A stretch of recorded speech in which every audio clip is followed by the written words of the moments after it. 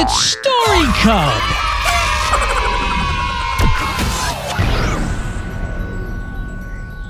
Hi, this is Lizzie. Let me take you on a vacation. Cabo and Coral's Secret Surf Spot by Dr. Udo Wan. School's out for the summer. Cabo's parents, Slim and Layla, have invited Cabo's friend Coral to take an adventurous surf trip along the coast. They load the surfboards on top of the funky old van that has been converted from gas to run on electricity.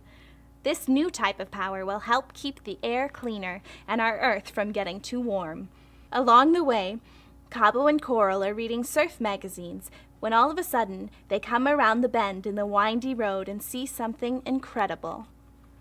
Off in the distance, they see perfect, aqua-colored waves that are breaking into a secluded cove nestled by a forest of tall trees.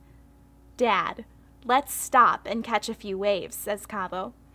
"Okay," says Slim. "We can surf and then have a yummy picnic lunch on the beach," says Layla. They all watch the crashing surf for a while, getting a sense of how big the lumbering set waves are before paddling out. They watch carefully to see where the local surfers enter the ocean.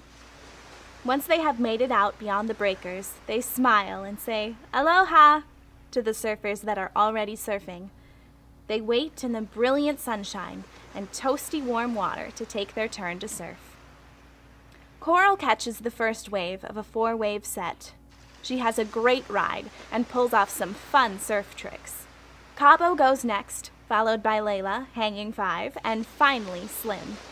Their new friends in the lineup cheer them on. After their picnic among the fragrant grove of trees, they start driving to Slim and Layla's favorite campground on the beach.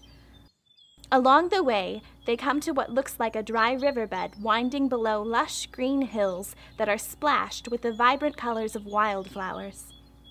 Slim decides to take a shortcut across to the road that has looped around the riverbed. Maybe that's not the best idea. Halfway across the riverbed, the van sinks into the chocolate-colored gooey mud, which is hidden beneath the dry, crispy surface. "This was a bonehead idea," exclaims Slim in dismay. Luckily, a farmer named Kailani uses his tractor to pull them out of the mucky mess to the firm road on the other side.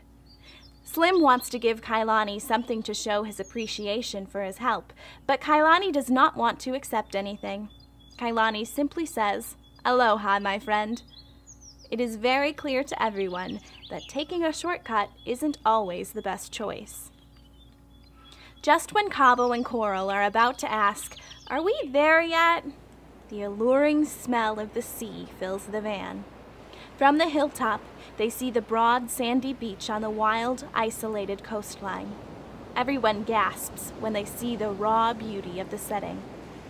"Wow, a campground on the beach," shout Cabo and Coral together. Early the next morning, they grab their boards and hike for quite a way down the seashell-strewn beach to a popular surf spot called Spider Reef. Layla says, "There are a bunch of people out surfing. Let's have a look around the bluff and see how the surf looks further down the beach." By this time, they were all getting pretty tired of carrying their boards and walking in the soft sand, but they keep going. Just around the point and over some gnarly rocks, they are surprised at what they find. A dream come true. There are beautiful, head-high waves peeling into the cove, and nobody is out in the water. The sight of playful dolphins, breaching whales, and hungry, squawking seabirds bring huge smiles to the adventurers' faces. After surfing this magical spot, Coral enthusiastically says to Cabo, "Those were the longest rides I've ever had. This place is sweet." Later, they ask a local surfer if this surf spot has a name.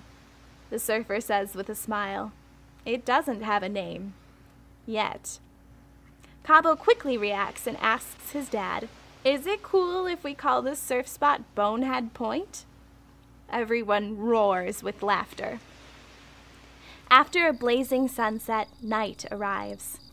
"Look at that sparkling sky. This is amazing. There's the Milky Way," says Coral.